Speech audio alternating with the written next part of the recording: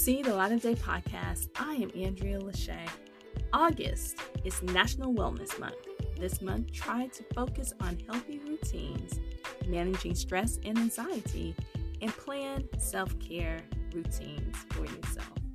And plan your self-care time.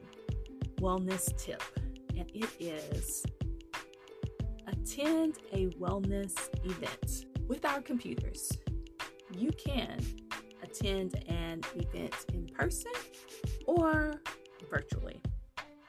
But the key here is to attend a wellness event. If you need help in your wellness journey, Google is your friend.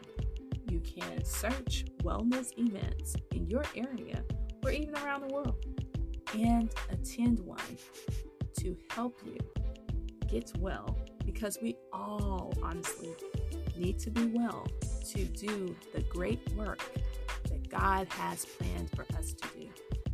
We are no good to ourselves or anyone else if we are not well. So the key this month and the rest of your life is to make sure you're well so you can do all that God has in store for you to do. This is See the Light of Day podcast. I am Andrea Lachey. Remember to love God, love yourself, and love others. Peace and love.